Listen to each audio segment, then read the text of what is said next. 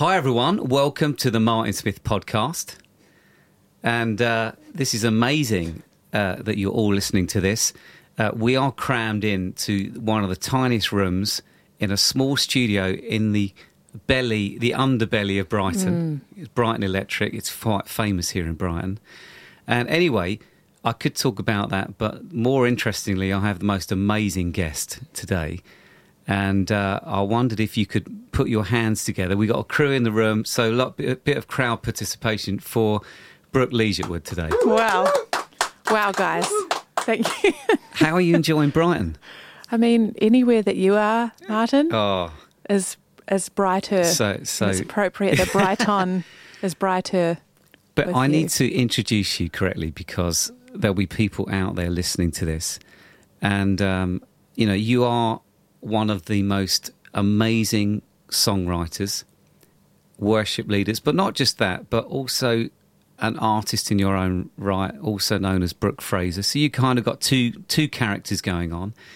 So you've been one of the main leaders in the church worship scene, is what we sort of say it is really, and writing the most incredible songs that people all around the world have sung for years and years. Lead Me to the Cross. What a friend! What a beautiful name. What a friend. Oh no, that's I wish that I wrote that. No. Someone else in this room did, and it's not what me. What a beautiful name. I love that song. Massive classic banger songs.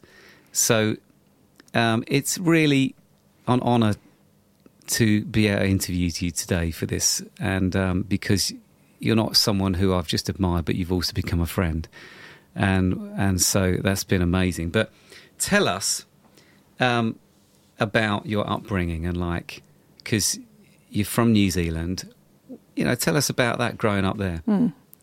Well, before that, can I hijack your podcast momentarily, because I know that you haven't had many guests on, and so I don't know if I feel like I'm trying to do something on behalf of your listeners here, is what I feel like we need to do as well is also just take a minute and acknowledge and honour you. No, you're not allowed to do that. Because no. I know you'll never do that for yourself, nor should you. Let not your own lips praise you. We'll cut this bit out, and you may, but you must allow me to at least record it, and then you can delete it later. Yes. But please don't.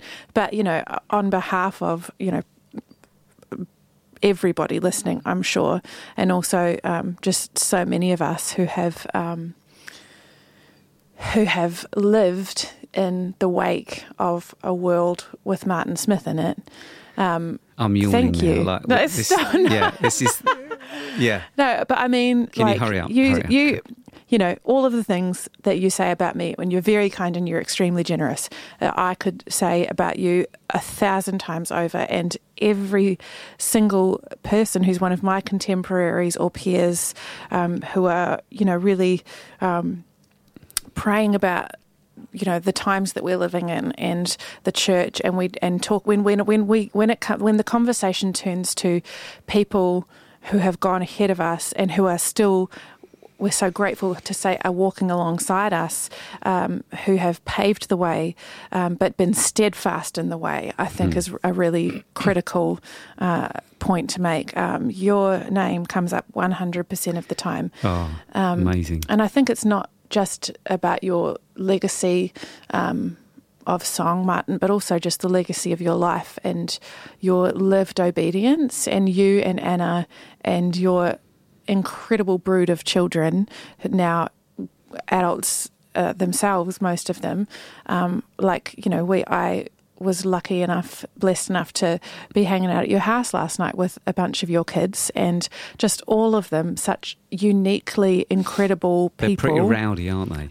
They're amazing, but just quite outspoken, aren't they? They're phenomenal. Yeah. but you know what? When if someone said to me, "Could you just describe the Smith kids in one word?" You know what I would say? Free. Oh, I love that. I always remember Noah, who's our first boy, get into sort of those teenage years, and I was out with him somewhere and I did something stupid.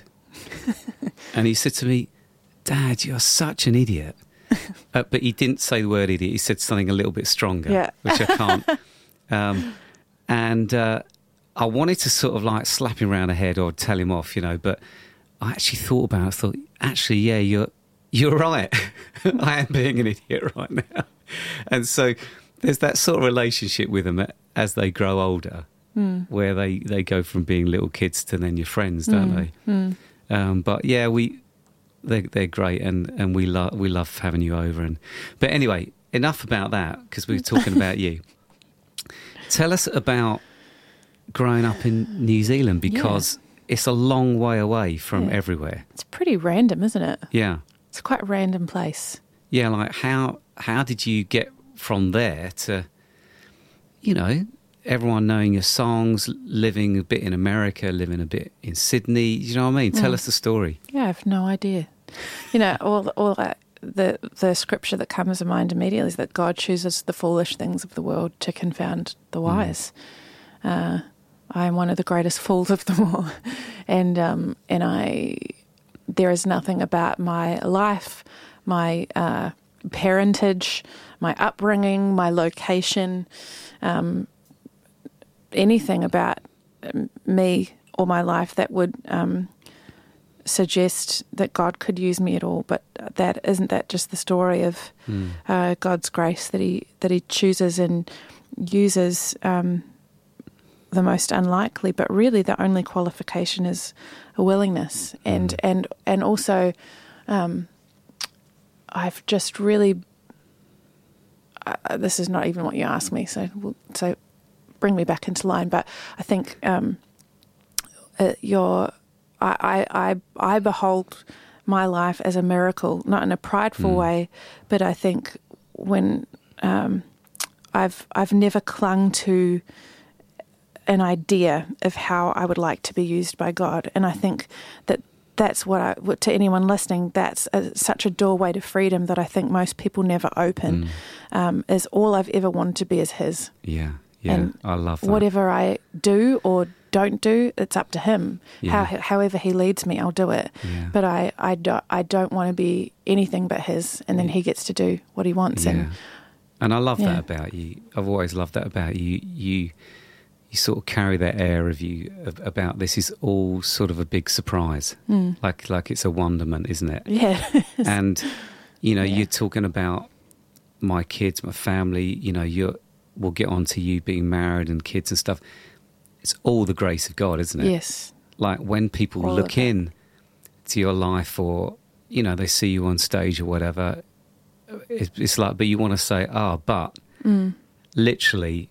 It's the grace of God. Like there have been moments where we've looked back for sure and we've been hanging by a thread. Yeah. And those are the moments that people don't see so much. So I think we live with the frailty a bit more, and I love so much about you. You've always held it so lightly and very pure in heart. But do you think, you being from New Zealand, I've been from England, the whole, people listening to this podcast are also thinking, I've been doing this. Why aren't I sort of Brooke, or why haven't I been given that opportunity, or is God ever going to notice me? But like you said, coming from New Zealand, me from a little town in Littlehampton, I love that thing about David, the shepherd boy. And he's just on the backside of nowhere in a field tending sheep, but he was the guy that God went after. And in the end, the story's written, isn't he? He becomes the leader of Israel. So that should be encouraging, shouldn't it? It should be. And I here's the other thing about David, because David, we glorify David a bit, don't we? Like maybe not glorify, we celebrate him rightly. Yeah. Because I think. But if you look at David, actually had a hideous life, So I think people we hear, we get encouraged by the story of David, this shepherd boy who's anointed by Samuel, but then doesn't actually take the position he's been anointed for years and years and years. Yeah. So there's this big long period of waiting and testing and persecution by his best friend's father and fleeing for his life and all of these things. And then when he does become king, it's not all rosy. He has failures. He but one of the things I think that we can and should celebrate David's life for is that we're told he had a heart after the Lord, and he constantly inquired of the Lord. He never stopped inquiring of the Lord. But I say all that to say, sometimes we Lord, make me like David, and anoint me and help me lead your armies and all this stuff. But it was a horrible life. So being anointed doesn't mean you suddenly get delivered into these ideal circumstances. Yeah. But when you are on the right in the center of God's will and living on the knife edge of faith, your circumstances are going to be almost constantly challenging and requiring an inquiry of the Lord. Yeah. David never got into a comfortable spot. And so I hope that can encourage people that being seen by, I guess, just not hoping for a fantasy, but knowing that when you are in the centre of God's will, no matter the hardship and the challenge, you will be the most satisfied that you can be this side of heaven when you're walking in the will of God. Yeah. But if we want something that isn't actually what He wants for us, we won't actually be happy if we get it anyway. Yeah. No, I agree with that. And also, in our sort of Western mindset, especially in the music business, there's a tendency for you to think, if I'm not famous by 25 and I've made 3 albums already, or then that's my life over. But with God, it's a long story, isn't it? Yeah. And it's a whole different metric, isn't it? When you look at your whole life and writing songs, friendship, being faithful, whatever that is. So yeah, I love that. I really agree with that. But do you think that gave you an advantage, sort of coming from New Zealand? Because a lot of the industry side of what we do comes out of America, especially Nashville. That's the hub for everything. Has that given you a different perspective? I think all of us, our lives and our upbringings and our the cultures in which we're raised or exist are really formative for us, and I think shape the lens through which we see the world more than many of us are aware. And so, when I think about growing up in New Zealand, I am so grateful because there are mental obstacles that I just haven't had to overcome because of the way I was raised. For example, in New Zealand, we have a really fantastic arts culture that is actually really supported by the government. So incredible arts grants. There is, on New Zealand radio, there is I don't know what the quota is at the moment, but when I first started making music, I think it was something like 30% perhaps of the radio play had to be homegrown music. Wow. So I grew up listening to New Zealand artists. I grew up listening to women who played their instruments and wrote their own songs. And so I didn't have to fight to find examples of female writers and female musicians. It never occurred to me that this wasn't an omnipresent fact, kind of in the way. So I'm so grateful for that. So yes, we got R&B and pop from America, and the great British boy bands and British grunge and all of these things when I was growing up, kind of 90s and early 2000s, like S Club 7, loved them. But also I grew up with it embedded in my psyche, this great kind of homegrown music, which didn't sound like all of these other things that were coming from all these other places. So I feel really grateful for that. I feel really grateful for, growing up in a country where women are not second-class citizens. So even in my childhood alone in the 80s, and early 90s, we had 2 female prime ministers. So even kind of women in leadership was, and then once I did become a Christian and started going to church, same thing, there were always females in leadership. So I didn't know that this was even a thing people had an issue with till I was well into adulthood. And and amazing. So I feel like that's why I say I feel so grateful for my upbringing and so grateful for the culture in which I was raised and the society in which I was raised, actually, because there are just things that I haven't had to overcome mentally, even if I've found myself in circumstances or situations where other people's mindsets perhaps take some navigating. But I feel, so incredibly thankful for things like that. Yeah, amazing.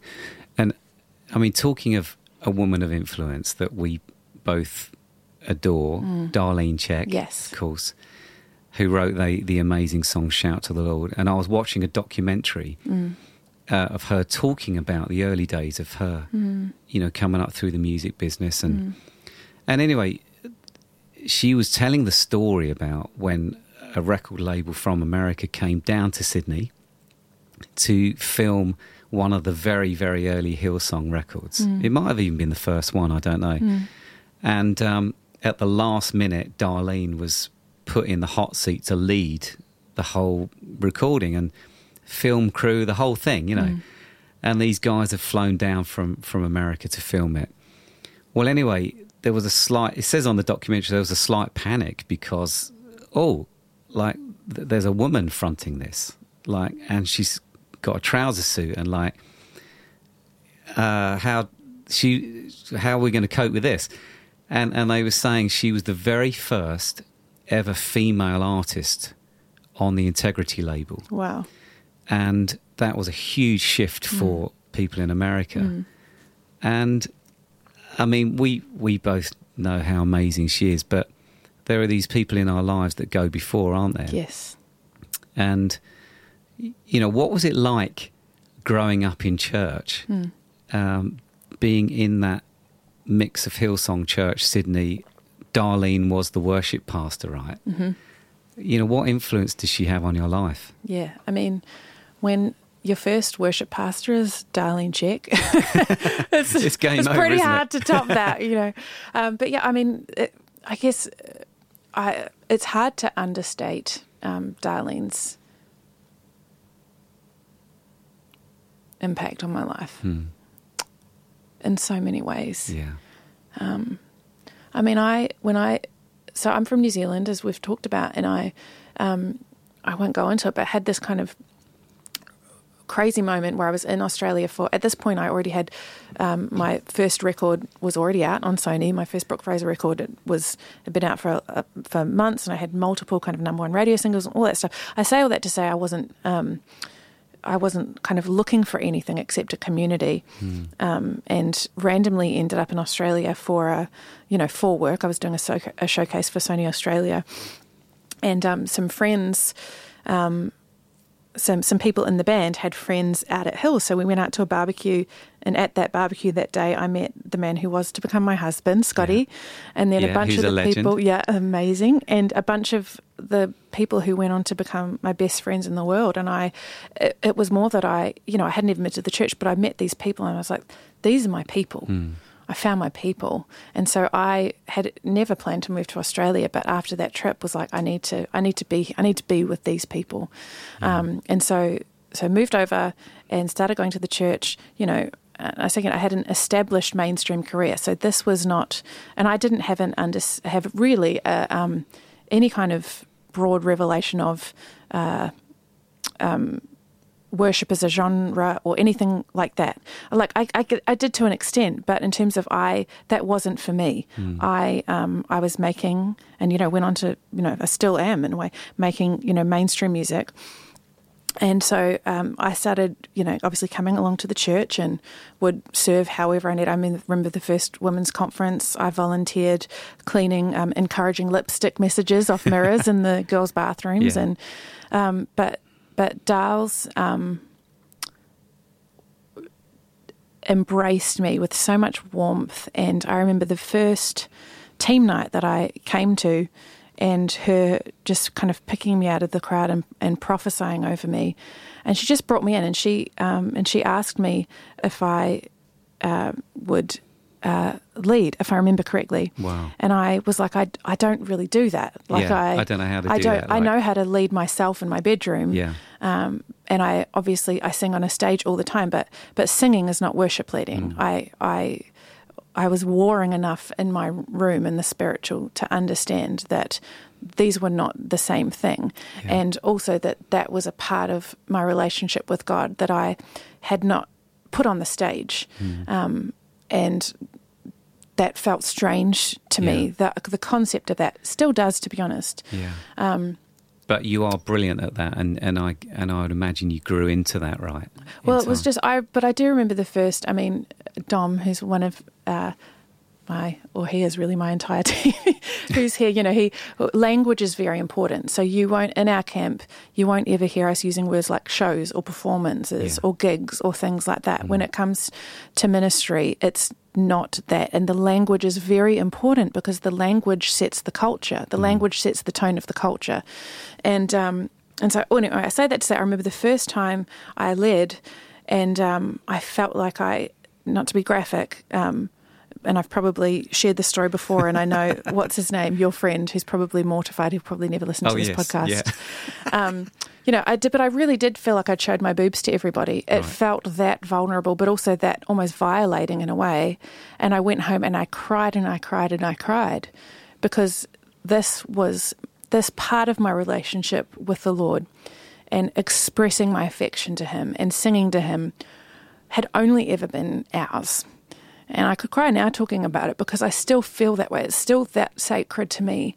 And it's not a performance, and it's not for people. And so now when I'm leading, I want to obviously use it to serve the people in the room, but it has to always first and foremost be his. Yeah. And so I would say I have grown into the appreciation of the sacredness of being able to serve people in this way, but I have to keep it in a place in my heart where it's a sacrifice.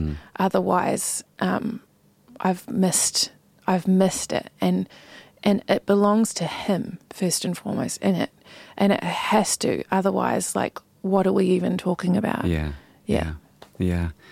Oh, that's amazing. I mean, great to have the word boobs on a podcast. I think it's just so postmodern. I can go further if you like. But no, we won't. We don't have to. I think people get the idea. But what I think, it's only when you look back on your life sometimes, isn't it? And you realise the gift that certain people have been. Can you imagine, like, if you'd have got into or grown up in a church where the people, church people, who, whether it's the leaders or the workers, saying, hey, we want the Brooke worship leader bit because that sort of helps us. That makes our thing great. But could you just stop doing the Brooke Fraser thing because that's a bit annoying? Yeah. And anyway, we don't really understand it. Why would you want to do that anyway? You're a Christian, you're a church person.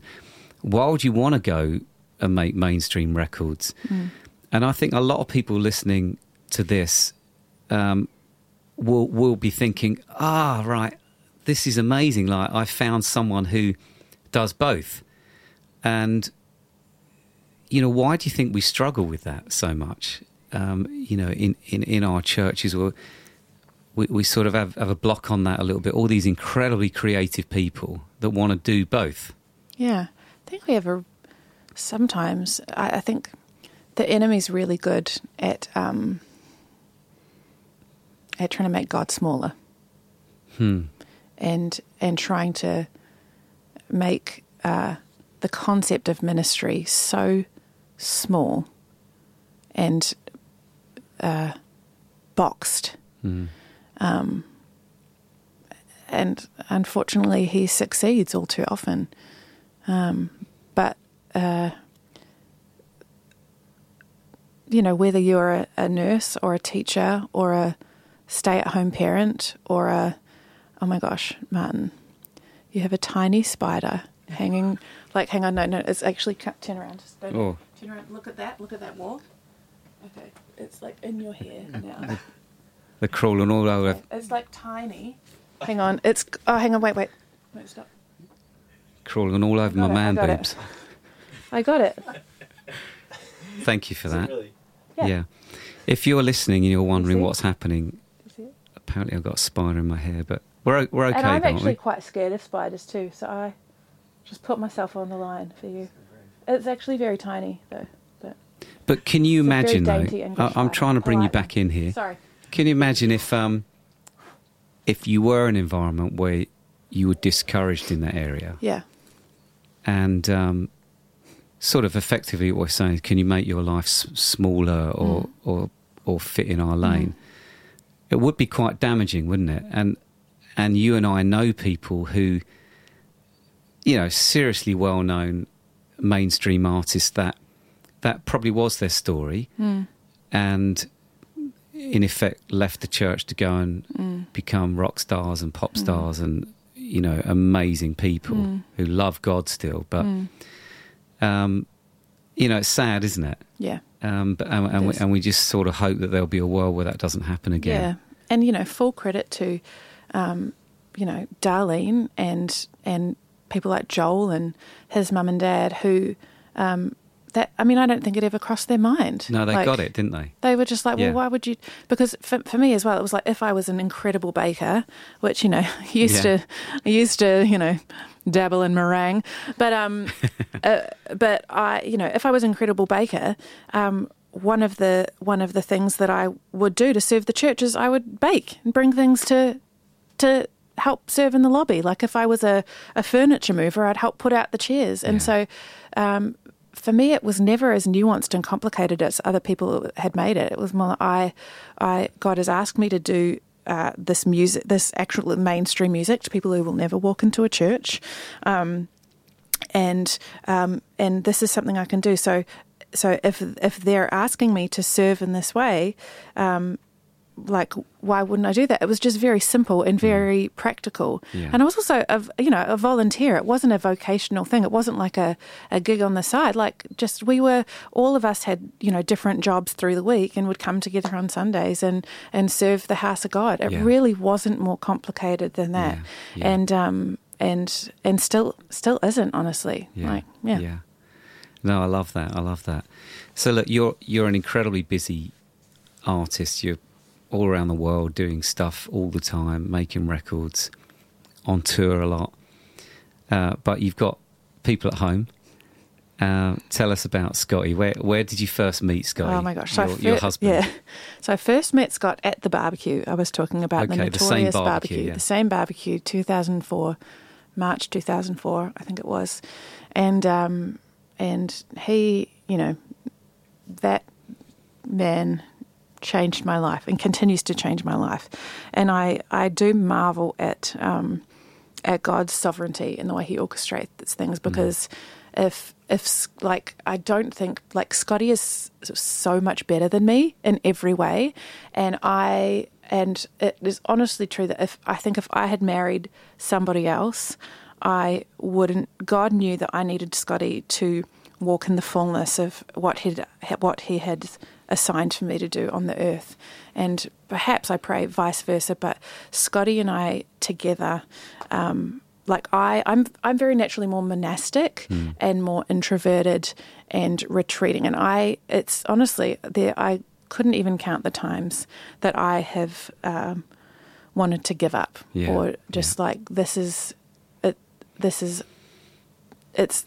cost is enormous, but I feel like I married a man who will not let us live out our days on earth without doing everything the Lord has asked of us, no matter what it costs. Yeah. And it's cost a lot in a lot of ways. Yeah. And so I honour my husband because he has had the faith and the strength to keep us on that knife edge. And also, he's so brilliant at what he does. Most people would have no idea that a lot of the things they've seen that I've been involved in, and especially everything in this kind of last season of life with God asking us to step out and make this album 7 and the stuff we've done subsequently, everything you see visually has Scotty's touch on it. He's an incredible really the way I feel like the Lord gives me songs. And he's also a songwriter as well. He's written probably a lot of the songs that you know and love, both everything from King of Kings to Something in the Water. He's, his fingerprints and his creativity and his prophetic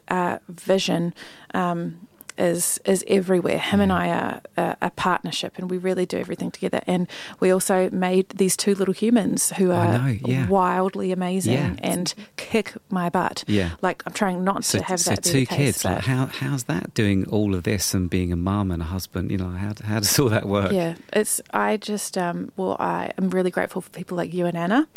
That we can just look to and go, how did you do this part? Yeah, but you know what, like, and thank you for that. But I think what's unique to your situation is that you're the mum, but you're getting on stage. So our role was a bit more traditional in that sense of, the guy going out and working and doing stage, but for you, it's a whole different paradigm of, you're a wife, and that's hard enough anyway, isn't it? Being a husband and a wife. Then you've got to lead these amazing kids.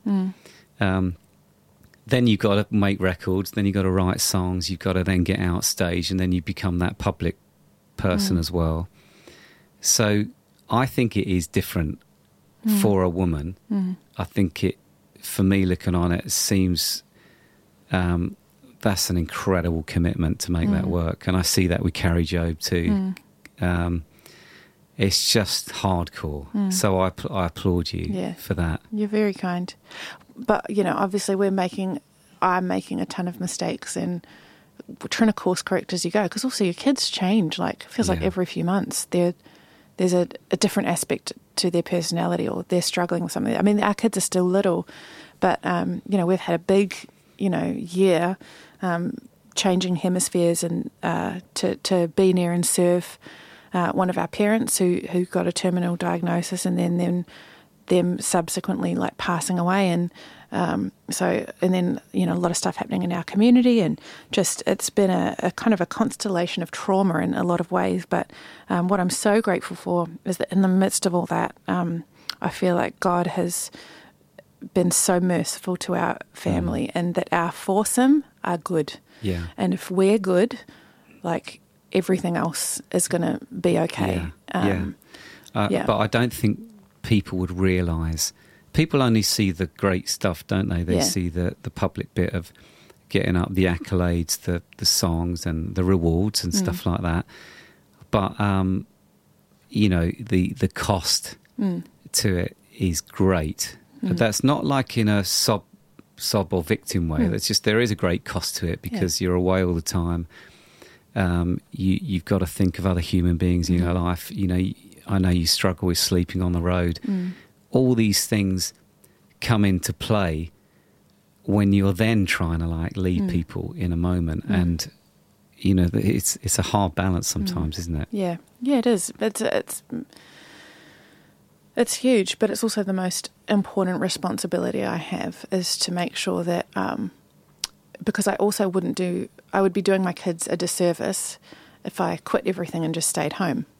And so we, then God's so good. I remember I was on tour a few months ago, and I had this travel day when I was by myself, and I really felt like the Lord kind of spoke to me about some things about our family, and kind of gave me some parameters to implement and adhere to, which I kind of chatted to Dom about, and then chatted to obviously Scotty about. But when I got home, I realised, you were preparing me, because now you gave us the strategy for this season right before I was aware I was going to become very aware that we needed it.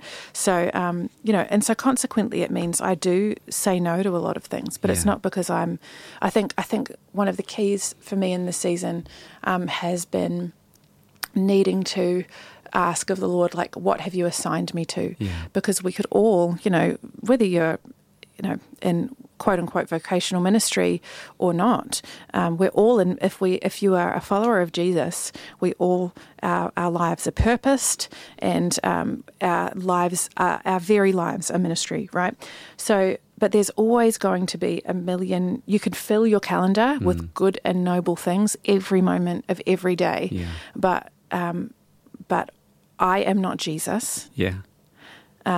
Nor are you, nor is anyone listening. But we carry Jesus, and He, in turn, purposes for us to serve specific needs, situations, conversations, communities, moments. And so the really important question that I need to ask of myself is, Lord, what have you assigned me to? Because then it means when I say no to things, I don't have to feel guilty about it, because I know if God hasn't assigned me to it, He's actually assigned someone else. Yes. So I'm not leaving somebody in the lurch. I'm actually serving His purpose. Because if I was to go somewhere where I actually wasn't supposed to be, I wouldn't be serving what God's will was for that place. Yeah. And so it's tricky, but I think I'm constantly, Scotty and I both, and Dom, constantly going, Lord, where do you want us? Yeah. And we know you'll give us peace and provision for that. Yeah. And I think, I've been, like Dr. Charles Stanley says, trust, obey God and leave all the consequences to Him. Yeah. Yeah. And the only way you find that out sometimes is by getting it wrong a few times, isn't it? Absolutely. Going to things you think, oh no, what am I doing here? And you just realise you don't have the grace for it. Yeah. And exactly that. Not in a bad way. It's not their fault. It's just, I shouldn't. And then something usually happens at home. Something goes wrong, or one of the kids is sick, or it's amazing. But I know that in our church world, we talk a lot about words like anointed, blessing, calling, which is what people see. Like someone like yourself, obviously you could attribute all those words to you. It's so clear to us that you're all those things. But what I love about you, what people don't see often, is the dedication, like, to your craft. And that's a whole bit of your life that is unseen. I see you dedicated to the songs, hours and hours and hours going round and round and round, songs, lyrics. Then it's like the making of the record. It's not just like, let's just show up to the studio and book a band. And, it's like hours and hours of thinking about how to do that well, the sonics, the drum room, where you do it, how you film it. Even today, I know you're checking a mix that Sam sent through to check, and you're like, the tambourine's a little bit out of time, or so you're incredibly detailed in that. How does one stop themselves going mad? When you're carrying all that stuff in your head. It's a hard thing that you ask me this question, because like the studio and music is like my happiest place. Yeah. Like I feel God's pleasure in the details. Yeah. Like Eric Liddell talked about, he feels God's pleasure when he runs. Like I feel God's pleasure when I'm doing a vocal comp. And I know that sounds so lame, but I sense God's pleasure. Yeah. Like in the details. Yeah. I sense God's pleasure in the intricacy of what a syllable sung 5% differently can communicate about His glory. Oh, I love that. And so it's not about any type of perfectionism. Like I'm when I'm doing a vocal comp, or I'm sitting with an engineer and editing, or with Jason, kind of listening through things. Jason Ingram. Right? Jason Ingram, another hero of ours. Jason Ingram, who I cannot say enough beautiful and true things about. He has been a true partner to Scotty and I in this season of stepping out in faith, and I am so honoured and blessed by his friendship and partnership and all of this. He amazes me constantly. But when we're working, I sense God's pleasure in creating these things. Yeah. And paying attention to these details. It's not like, what can we get away with? It's like, how can we use every note and frequency and velocity of a snare hit to publish with as great an accuracy as possible how wonderful and beautiful our God is. Yeah. Oh, I love that. We could talk about that all day. Now, something I think will be interesting, I'd love to get your thoughts on is, okay, so like last 2 decades, or maybe 3 decades, the church around the world, the thing we know and love as church, the thing that we love being a part of, has exploded. You know, even sort of in mainstream press or whatever, you know, we've gone from tiny churches all around the world with 100 people in, and then there's been this phenomenon of like the big thing, you know, and people call it the mega church or whatever. But, you know, all around the world, people building big buildings. And in a sense, when I look back, we were a big part of that growth in terms of we started to write songs for those big rooms, you know, anthems and things that not just 50 people could sing, but 10,000 people in a room. And of course, there have been so many amazing things about that. But now I listen to my own teenagers. I think of Ruby, who's 18. Who's incredible. She has a different view of it all, you know. She's, I guess you call, she's a Gen Z, or in the UK we say Gen Z, but that's not as cool. About being seen, you know, I want to be seen, I want to be part of something small, I want to be part of a community where I know everybody. I want to know my pastor, I want to know... Brooke, where the heck, where's it going? Like, oh my gosh, I don't know. and let me throw in something else. This amazing thing is going on in Asbury. You know, we've all heard about, call it a revival, whatever you want to call it. Amazing move of God's Spirit on a campus, a university campus in Kentucky. Suddenly, teenagers are meeting with God in a very amazing way. You would call it revival, perhaps. But of course, I love the way people talk about it. Oh, you know, I've been there. It's so simple. It's an out-of-tune guitar with a keyboard, doing a lot of older songs as well. How do you know, does that mean we all do that now? You know, and even people attaching the word pure to that. Oh, that's more pure than what we've been doing for the last 2 decades. What are your thoughts on all of that? Like, what is it? What is pure worship?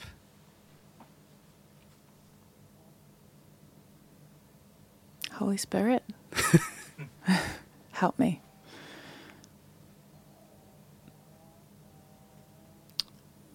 Man looks at appearances, but God looks at the heart. We try and we think too highly of ourselves when we are prideful enough to think that we might judge the purity of another's worship. I am called to judge the purity of no one else's worship, but to ask myself, what is the offering that I will bring to him? Yeah, I love that. Selah. Yeah, I love that, because it's impossible, isn't it, to attach the word purity to a style of music. It's not, you know, that's like saying R&B is impure, or pop music is impure. You know, like, it's about people, isn't it? It's about people and their hearts. And so I'll always be an advocate for celebrating what people are great at. And then God inhabits that space, doesn't he? Inhabits the praises of his people, whatever style. Yeah. And also culturally, we've travelled enough to know, well, what's happening in Africa or China or, you know, South America. Well, that's different to what we're doing on a Sunday. But that doesn't mean that's right or wrong or better. It's just God will inhabit whatever. Wherever there's purity and a pure heart and people that love God. So I hope there's that balance, you know. Let's be a people who celebrate wherever Jesus is welcomed, because isn't that the only thing that matters? Where is Jesus being earnestly desired and truly hungered for and welcomed. And let's celebrate that. And that's going to look like every different kind of expression. Is like you said, we've had the blessing of being able to travel and be in churches and huts with dirt floors.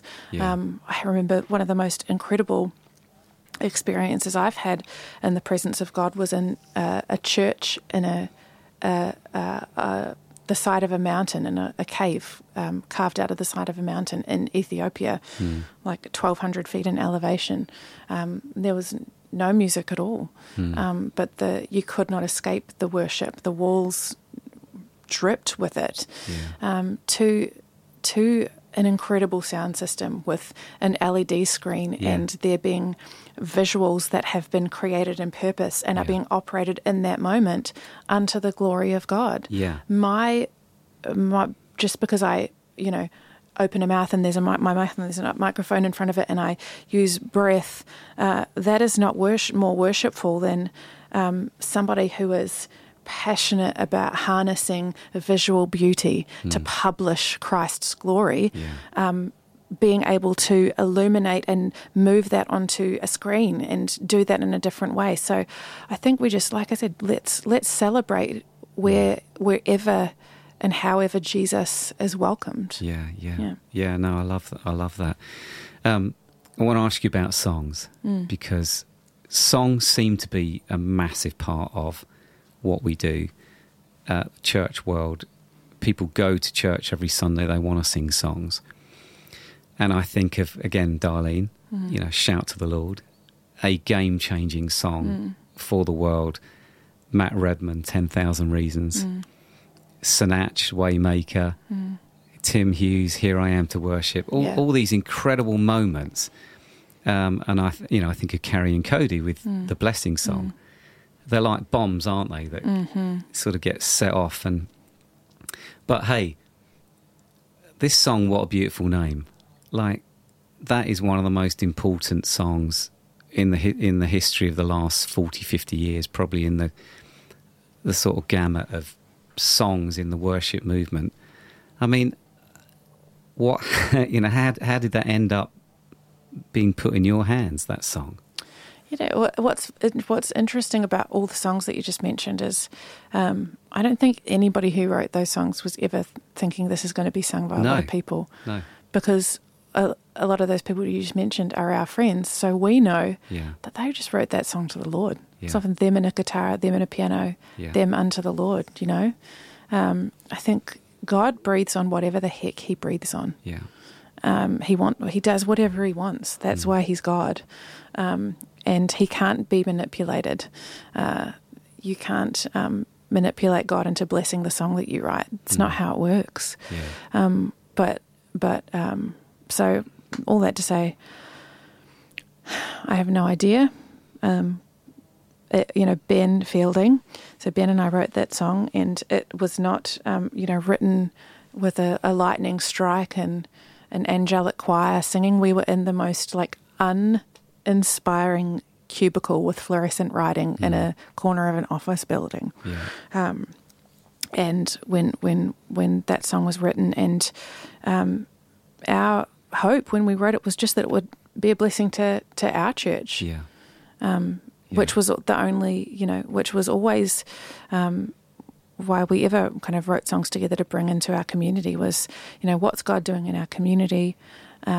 What could serve what God is doing in our campus, in our community of people? And then he gets to do God gets to do whatever he wants. And so I feel, that was a trust given to us, and we've tried to steward that to his glory. Yeah. I mean, how has it changed your life, that song? I don't know. Because it has, isn't it? I mean, looking from the outside, songs do open doors for people. Like, they become defining points in people's lives where opportunities come. There's royalties, there's all these things that we would talk offline about. you know, in a sort of a caring, how you all doing with all of that sort of way. But it's amazing, isn't it, that it's very rare for people to experience that in the musical world. Yeah, I just always think it's not about me. Like, it's not about me. What does God want to do with it? Yeah. How can I just keep bringing the conversation back to Jesus? So that's actually what's going to. The song is just hopefully a bridge that people can use to kind of walk across and have their own moment with God. Like, that's what it's about. Yeah. And whether that happens 100 times, whether it happens 1 billion times, it's about Jesus and how wonderful he is, and that's it. Oh, and that's why we all adore you, isn't it? You're amazing. But hey, look, we're coming to the end. I haven't even gotten to ask you questions. No, don't do that. We're coming to the end. I've got an interesting. I hope it's an interesting question. Okay. Not that I'm a very experienced podcaster, but have you got any non-musical dreams? You know, ideas that you think, oh, I'd love to do that one. You know, like totally outside of all the music thing, the church. Is there any sort of things that people would be surprised about, thinking, oh, I didn't know Brooke was into that, or had a hobby in that, or had the dream for that? I think eventually, when it would be like a responsible use of my time, which at the moment it wouldn't, but I would love to study one day. Wow. Yeah, I would love to. I really love, I don't know why I'm getting emotional. I love the Bible so much. Yeah. It's changed my life, and it still changes my life, and I want to be able to know it as much as I can, but not know it in like a prideful way, but I want to be able to communicate it better. Yeah. Because this word is living and active. Like, my lyrics actually aren't. I try and pack my lyrics with as much of this scripture saturation as I can, but you know, I think about, and I'm not even, like, I'll just talk and then hopefully you can decipher with what I'm trying to say. But, you know, I'm super aware that we're in a season where a lot of the grandfathers of the faith in our generation are passing away, passing into heaven just in the past couple months. Dr. Charles Stanley's gone to be with the Lord.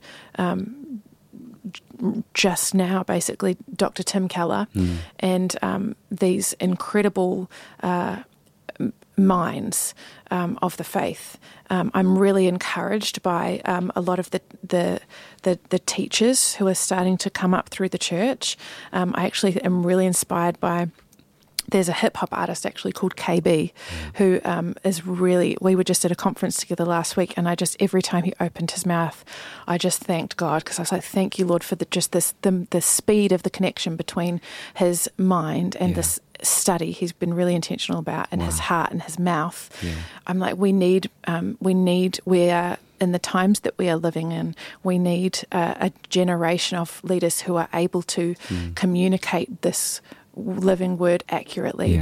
And I don't remotely pretend to put myself in that league, but I just know I would like to communicate this as accurately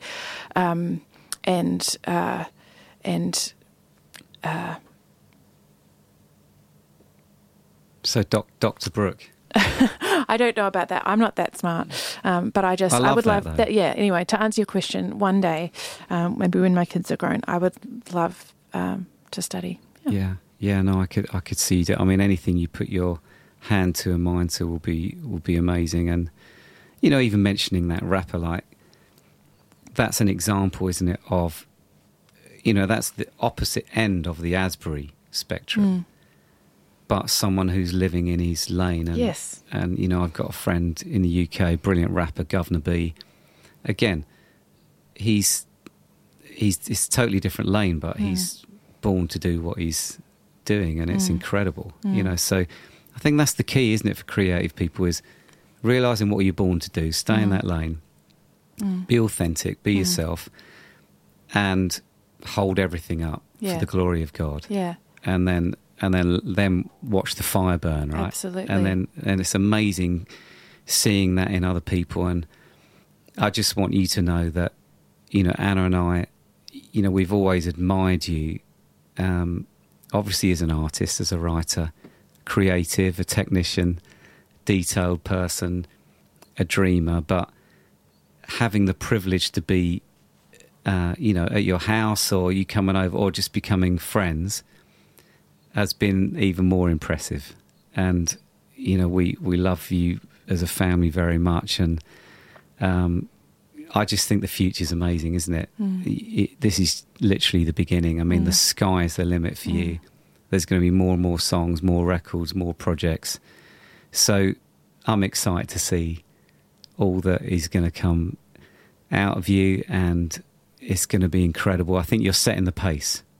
Honestly, I think you're setting the benchmark for anybody that looks in and wants to do this. I would say, well, just look at Brooke, and that's the level, isn't it? So thanks for coming on. This is amazing, and what a privilege to have you, you know, on this and just speaking together. And again, we love you very much. Thanks a lot. Do I say anything? What do I say? No, we're done. Okay. Awesome, guys. Wow.